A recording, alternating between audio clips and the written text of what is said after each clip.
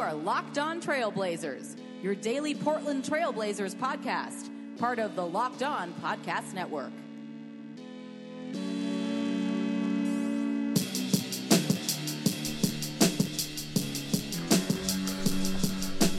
Hello and welcome to an April 24th, Tuesday morning. The season is over edition of the Locked On Blazers podcast. I'm your host, Eric Garcia Gunderson, editor and writer over at LeBron Wire, part of the USA Today NBA Wire sites, where you can still read me because that team's still in the playoffs, and your host here of Locked On Blazers, part of the Locked On Podcast Network. Welcome back to the show. It is a Tuesday. I know I said online that I was going to come with a podcast on Sunday. I did not deliver, and I'm sorry for that. I'm sorry that I did not have a Monday pod for you guys to ruminate on, but it just wasn't able to happen for me this weekend. I'm sorry. Obviously, there's a lot of NBA. I had some other stuff, other responsibilities, and so I'm sorry for not getting it to you, but, it seems like we have... The one thing I have on my side is we have a lot of time to talk about this because I feel like the time for sweeping changes has already come and gone, but we'll see. I mean, I could be proven wrong in the next, 2 hours for all we know with how the NBA coaching carousel is expected to go. I hope not. But yeah, the Blazers are out of the playoffs after a 131-123 Game 4 loss in New Orleans to complete the sweep. Anthony Davis had 47 points and 10 rebounds. Drew Holiday had 41 points and 8 assists, looking like Kyrie Irving and LeBron James in that Game 5 of the 2016 NBA Finals, where they came back and both put up 40 to... Well, in this case, Holiday and Davis ended the series, whereas Kyrie and LeBron were extending the series and sending it back home for a Game 6. And Portland, unfortunately, will not have any more games this season because they are done. And then to kind of just get away from the season immediately, they had exit interviews at early Sunday morning at the practice facility. I did not make that. I was in a cabin in the woods, enjoying my life, feeling good. It was great. So, I know that I'm sure you want me to be there at exit interviews, but maybe not, because it was a Sunday and I was doing whatever, and enjoying the nice weather that we finally have here. And I didn't make the exit interviews, but thankfully the people that are on the beat did, and they had all the reports that we would need. I thought there was some interesting stuff that was said at the exit interviews, and we'll talk about that in a little bit. What do they do? What are they saying about what happened? Gotta say, a little props to CJ McCollum for the 38 points in Game 4. We talk about the games here. I'm a big believer in that the games tell us more than what the people say tell us, and CJ McCollum with a big game, finally going to work on E'Twaun Moore and really putting it to him. Obviously, the Blazers would have liked to have that in the first 2 games of the series. I'm sure CJ would have liked to have had that in the first 2 games of the series when they were at home, but the 38, not enough to get the win against the Pelicans. And then immediately after the game, Mark Stein from the New York Times reports that there's already been whispers in coaching circles about Terry Stotts. There have been multiple podcasts nationally talking about the hot seat situation with Terry Stotts and what happens with him. I do think that it was a sign that Olshey will not be the one to fire him when he came out with Terry Stotts together at the exit interview. I think that was a sign that it's not going to be Neil's call, that he's not going to throw him under the bus, and I think Neil's basically telling Neil Olshey, the GM, president of basketball operations, is basically daring Paul Allen, if you're going to if you're going to fire us, you're going to fire us both. And so, or at least fire me first, because he's not going to be the one that fires Terry. And, I have a lot of respect for Neil Olshey for that. That's just my read on it. I don't know that he's done that, but I've heard in the past that even when Olshey came in, that, there were a lot of guys, and typically when a GM comes in, it's, they turn everybody over, and, he left a lot of the guys from the previous front office with Chad Buchanan, and the interim group that was here before Olshey got the job a couple of years ago. He didn't fire almost anybody. He let them all stay for the most part. And so, one of the things about Olshey, whatever you want to say about him, it seems like he's pretty loyal to his guys. And Terry was really the first guy that he brought in, as part of this group when Olshey became in charge of the team back in 2012. So he's sticking with him, and this decision is going to come down to Paul Allen now on what to do with Terry Stotts. And personally, I don't think that they should fire him, and I just think that they ran into, I know this is not comforting, but I really do think Portland ran into an awful matchup with the Pelicans team, the way they're playing. Anthony Davis being arguably the best player in the league right now, with what he's doing on both ends of the floor, what he did to basically shut down Lillard and McCollum for the majority of the series, save for CJ's big game in Game 4.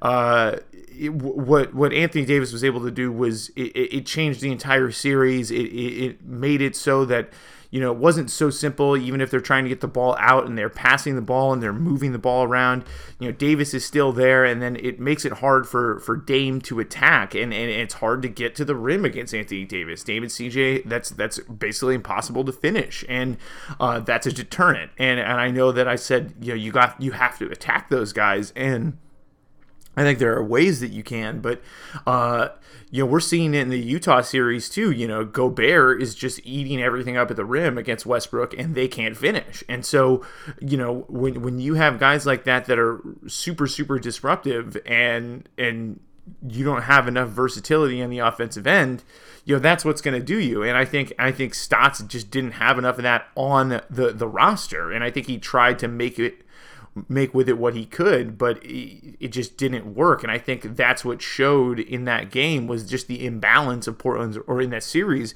it's just Portland's imbalance on the roster, especially of shooting outside of the two guards.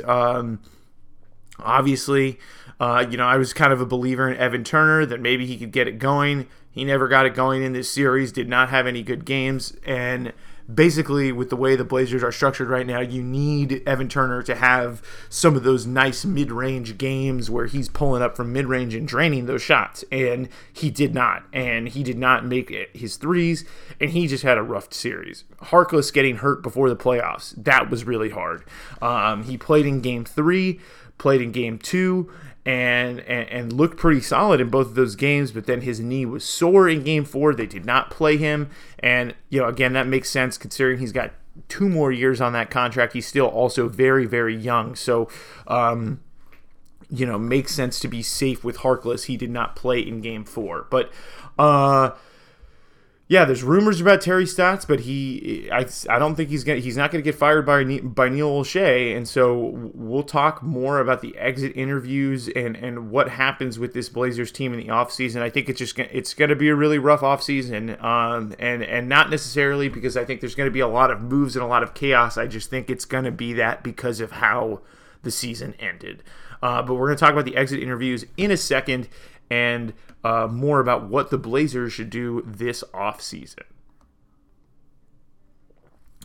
So, exit interviews went down on Sunday afternoon. What should they do? What do they need to do to improve? And Evan Turner, I thought, had a very nice quote about the Blazers and how they need to form an identity outside of the two scorers, outside of CJ and Dame. And nobody is mistaken that this team relies on CJ and Dame.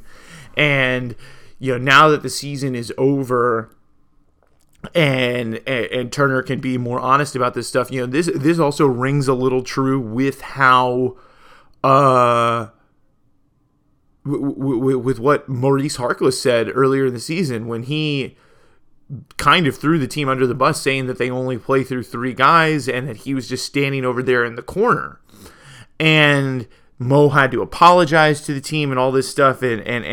But now zooming out, having seen this playoff loss and the way it went down and how Portland's other guys simply were not able to make up for it. I mean, Al-Farouq Aminu had some nice games in this series, and he was kind of the only one. But that other wing guy, the guy in the middle, they just did not have enough dynamism around the team in these games, around CJ and Dame, to get through rough nights from them. And it's interesting because I think that Terry Stotts is a very smart offensive coach. That is what he's built his reputation on. And this season, I think part of the struggle with Portland, and it turned into a struggle in the playoffs too, because they just couldn't stop the Pelicans, is that they were really working on their defense all season long, and their offense was awful earlier in the season. And I know that was something that bothered Stotts, and it wasn't something that they weren't working on. They were trying to drill it as much as they could in practice, but their focus in training camp and in the preseason was so heavily on defense that I think maybe just a little bit of offense got lost in the shuffle. And maybe it was just guys, because maybe Portland was actually defending, so maybe it wasn't as concerning maybe that they weren't moving like they were before, and they weren't moving the ball like they were before, because that's one of the hallmarks of the Blazers offense. I mean, this year they were last in the NBA in passes per game and last in assists, and that isn't the type of team we're used to seeing. And I think when they tried to refocus this team into a defensive team, I think maybe there was a little bit of loss there, but it does remind me a little bit of Toronto in the past couple of years, because Portland has 2 great guards who were incredible and can put up numbers. CJ McCollum has put up great numbers in his postseason career, but Toronto had to realize that they need an identity outside of their 2 scorers, and they work to make the offense more dynamic, more multidimensional, have more guys that can attack you, have more guys that can hit you in different ways, so that you can't simply focus on DeRozan and Lowry. And Portland's backcourt is younger. They're both the same age. They're both still in their prime. Lowry's on the back end of his prime, and he's still playing well. And I know it doesn't sound sexy, and it doesn't sound like probably what you want to hear, but I think that this is probably, they have these 2 guys. I don't know where they're going to get another free agent. They have no cap space. I would be worried to trade CJ for pennies on the dollar, and I think that you have a player in him, and I think what you need to do is continue to rework that stuff around him, because I think the backbone of the team is still good, but they need more dynamism, they need more unpredictability with their offensive attack, and I think Stotts is capable of doing this, and I think he can do this, but they made a lot of progress on the defensive end, and I think David Vanterpool, the assistant coach, got a lot of credit for that. But, if they can bring that defensive intensity that they had in the regular season and pair it with a better offensive attack, a more balanced offensive attack, that would be great. And I think, the peak of that, we saw that in that 13-game winning streak. Harkless is healthy. He's shooting threes. Him and Aminu are switching on defense. Nurkic scoring in the post. I mean, that is the ideal version of this Blazers team, and they just didn't have it, and partially they didn't have it because they just don't have enough wing guys. They don't have enough Harklesses on the team. They don't have enough guys that can defend the point guards, be quick, rebound the ball, shoot the 3. They don't have a lot of those guys, and I don't know if they're going to get any of those guys in free agency or in the upcoming draft, but if there's one thing I would say that this team needs more than anything is they need extra wing help. And I was saying that last year before the draft because I was thinking that they were going to trade Allen Crabbe. They traded Allen Crabbe, and they didn't draft any wing. So I I guess, maybe I'm being too simple here. But the Blazers maybe could use they definitely could use another wing or two. They need more versatility. They need more guys that can switch. They need more guys that can, play multiple positions. They need, and they have too many guys that are just have a flaw. And I guess Turner is the one that I'm talking about the most. I mean, it just sucks that you can't play him if he's not shooting, or you have to have him run the point. And I just think it was a really brutal series for that too, because no matter what you try and do, Davis is going to be anywhere. So I'm trying to think of what Portland should do, but realistically, what are they going to do? The free agency, they have no cap. They have a mid-level exception, and we're going to talk about that mid-level exception in a second. But I just don't know what other free agents they're going to get, especially when they have a couple of important free agents of their own. So I'm not saying that standing pat is what they should do. I think obviously some changes are needed, and I think some tweaks are needed, but I don't. And obviously they need help on the wing, but I'm logically trying to figure out where they go from here in the NBA ecosystem, and I'm not really sure. I don't know who it is that they get. I mean, I don't necessarily think that trading CJ to Orlando or something like that would get you what you want. I know some people have thrown out packages out there like Aaron Gordon and Evan Fournier, which is, that sounds good, but like, Gordon is super young, he's inexperienced, he's really good. Maybe he and Dame would play well together, but then, he's never been in the playoffs. You're counting on a guy that has never been in the playoffs. Fournier, the same thing.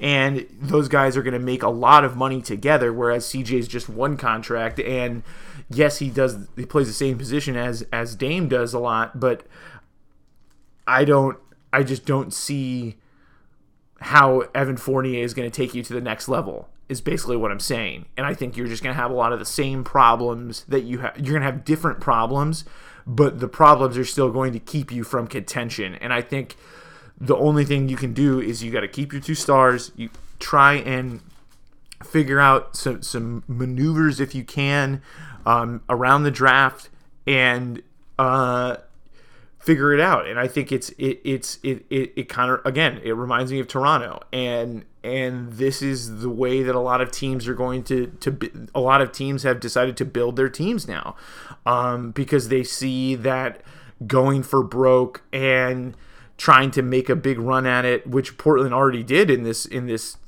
time, with the cap space that they did, they're screwed. So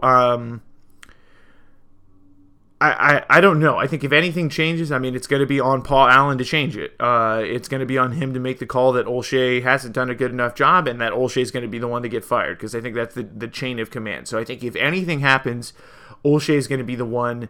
And it does seem like all the players have Terry Stotts' back. CJ McCollum had a really great quote about Terry Stotts, where he said that Stotts has done a great job with what he's been given. And so it's very clear from all the players that they have the pressure on Olshey to do something. And maybe he gets another chance to do something, maybe he doesn't, but the players seem to all have Stotts' back, whether it's CJ, whether it's Damian Lillard, who has had his back from the very beginning. It's going to be on Olshey whether he stays, whether it's going to be on Paul Allen. This is Paul Allen's call. Who does he bring in if he brings in somebody? But ultimately, I don't think it's the worst thing. I don't think it's worst to stand pat with this two guys and try and maneuver ways to tinker your roster around them. The Myers contracts and the Evan Turner contracts are going to be really tough, and those are things that hamstring them in trying to improve the team. But they do have some ways to do that. They also have some big free agents coming up, and it's not sexy, it's not fun, but one of the reasons that Toronto got to where they got is that they developed guys, they drafted guys, they had a crew of young talented players waiting in the wings that ended up taking that next step. And unfortunately, I think that's what, it's not sexy or fun to talk about, but I think that's what Portland has to hope for because of their cap situation, because they've committed to these two guards. And I think, frankly, the market and their ability to get players is also hamstringing them in this way that I do really think it's probably the best way to go. Try and keep your guys, try and maybe make a few trades if you can, since, if you have expiring contracts, what have you. But it kind of sucks, but they kind of just have to run it back. I think the matchup was just really that bad, and if I had to make a call, I would say bring back Dame, bring back CJ, bring back Harkless, Aminu, to see what Zach Collins does in year 2. If Nurk's price is pretty good, you try and bring him back, and you see what happens, because you saw what happened this year. They played pretty solid defense, and they got the 3rd seed. Granted, they got the 3rd seed by 1 game, but they still got it, and I think you don't want to take that away from the team. But I do think too the pressure is on, especially with how many years are on CJ's contract and stuff like that. That if they are going to try and trade him, I guess this is the time to do it. But we're going to talk about what else they do in free agency with their free agents in a second. So free agency, who stays, who goes on the Blazers. They have a couple of guys that are going to be free agents that are important players. 4 guys that were in Portland's rotation this season are all going to be free agents. Pat Connaughton, going to be a free agent this year. Shabazz Napier, also going to be a free agent who really emerged and had a career season. Jusuf Nurkic, of course, going to be a free agent as well. He says he wants to be here long term, but obviously both sides have to agree to that, so I think there's going to be lots of negotiations between now and July 1st when the free agency period kicks off. But Nurk had a nice finish to the season. He had a really bad start to the season, could not make any shots. His defense was excellent all season long, and I think he's good to keep around for certain guys in the league. Anthony Davis maybe not being one of those guys. He just did not have a good series against Anthony Davis, and Davis being such a versatile player just makes it really hard on a guy like Nurkic. And Nurkic is a quick, nimble, big dude, and he still had trouble with Anthony Davis. And it was his first playoff series, and I think he'll get better, and he's still 23. And that's the craziest thing about Nurkic is that he's so young, and I think you need that size, you need that. And if he can continue to work on a mid-range jumper, and knock that down with consistency, that's really going to open things up for him too. So Nurkic free agent, probably going to be the biggest contract that the Blazers sign in the offseason, and an important one, because I think he had some chemistry with Dame, had some chemistry with Evan Turner, and played well. Obviously he didn't play well enough in the playoffs to make a difference or win a game, but I think his size, I just don't think the matchup was for him.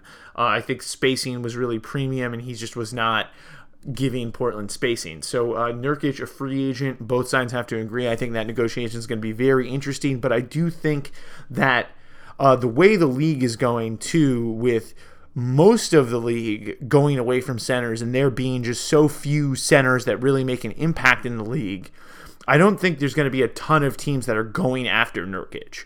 So that maybe makes things a little bit easier for the Blazers. But again, I don't know Nurkic's market that well. But just judging off of the trends in the league, it seems like he's not going to be the most sought-after guy, especially in a cap crunch year where nobody has cap space and everybody that does is trying to get LeBron, trying to get Kawhi Leonard, trying to get Paul George, trying to get a lot of these guys that are free agents. So Ed Davis is the last one. Another free agent, a huge guy for Portland's identity, a guy that is huge in building the Blazers locker room culture. He really gives the Blazers that kind of edge, that grimy edge, and he did his thing this year. He came back, was the same Ed Davis that he was 2 years ago when Portland made it to the second round of the playoffs and they had the 5th seed, and Davis was just strong. He was solid. And inside the locker room, he really gives these guys like a little bit of confidence and really, gives them that extra boost inside the locker room. And I think that carries out onto the court. And I just think, Portland would like to keep him, and they have a taxpayer mid-level exception. But part of the problem is now, as much as they would like to keep him, as much as Dame, I think, would also like to keep him, especially, is how many big men do you carry? I mean, do you go, if you keep Nurkic, you have Zach Collins, who is presumably going to get better. You have Caleb Swanigan, who's also presumably going to get better. Does Portland count on the growth of those guys over Ed Davis and elect to not bring Ed Davis back? And that's going to be a really interesting question, because it's a really tough call, and it's really going to be a tough business decision, because emotionally, and I think the vibes in the locker room are such with Ed Davis that it would be awful if they lost him. And he's their vet. He's kind of their old head basically at this point, and losing him would be really rough for that. And so I don't know if they can afford to lose him. But I'm also not going to say that he's not going to not be here, because we've seen this happen in professional sports all the time, where guys can be replaced. And I think when you look at the roster, you see guys like Swanigan, maybe Papagiannis, these guys that are way cheaper than Ed Davis, and perhaps could give you the production of Ed Davis while not giving you that personal, that intangible asset that Ed Davis brings. I think that enters the conversation. I think as far as Shabazz Napier, I think Wade Baldwin figures into the conversation, because that's been the model here is if guys are going to get a lot of money in free agency, they don't overpay them, except Alan Crabb and Myers Leonard and Mo Harkless. But other than that, they usually wait and see. They wait for guys to go into free agency. Then they just have their next crop of second rounders and guys they signed in free agency, the second draft, as a lot of people say now, where guys' rookie contracts expire, they flame out with the first team they play with, and then they get a second chance. Papagiannis and Wade Baldwin are both second draft guys, and I think Portland, being capped out, they're trying to find gems in that way, and maybe they find one, and it's going to be really interesting what they do with Ed Davis. Portland has the taxpayer mid-level exception, which is worth $5.19 million. Ed Davis is making around $6 this year, so maybe 5.19 is enough to keep Ed Davis by using the taxpayer mid-level exception. So maybe Davis stays, and that could be a way that they keep him. But as I mentioned, I don't know if there's going to be a lot of maneuvers to add other people to this team in free agency if they decide to keep Ed Davis with the mid-level exception, or if they can negotiate something smaller. But Ed Davis is going to be sought after. He's a great offensive rebounder, and I think he's really found his place here in Portland, and it would be a shame to lose him. But I do think that it would be naive to think that the Blazers front office isn't having the conversation of how much do they really need him when they made an investment last summer in big men. So that's going to do it for this edition of Locked On Blazers. Thank you for being patient with me on waiting for this episode to roll out. And we're going to have more coverage. I'm sure there will be, we'll see if there's more stuff this week about the Blazers, their staff, who is here, whether they all stay.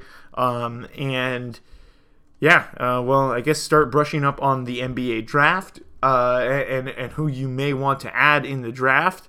And we're going to start paring down the amount of podcasts we have. Also, we're going to be going just a couple of times a week since there are no Blazers games. We'll touch on the NBA playoffs here and there, but we're going to be doing fewer podcasts now that the season is over and there are no more games. But if there is news, we will have it covered here for you. Thank you for following us all season long. Thank you to those of us who have joined us just recently, and come back throughout the summer and into next season. I think it should be fun. So thanks for listening to Locked On Blazers, part of the Locked On Podcast Network. Subscribe, leave a review, and we'll be back later on in the week with another edition of Locked On Blazers, part of the Locked On Podcast Network.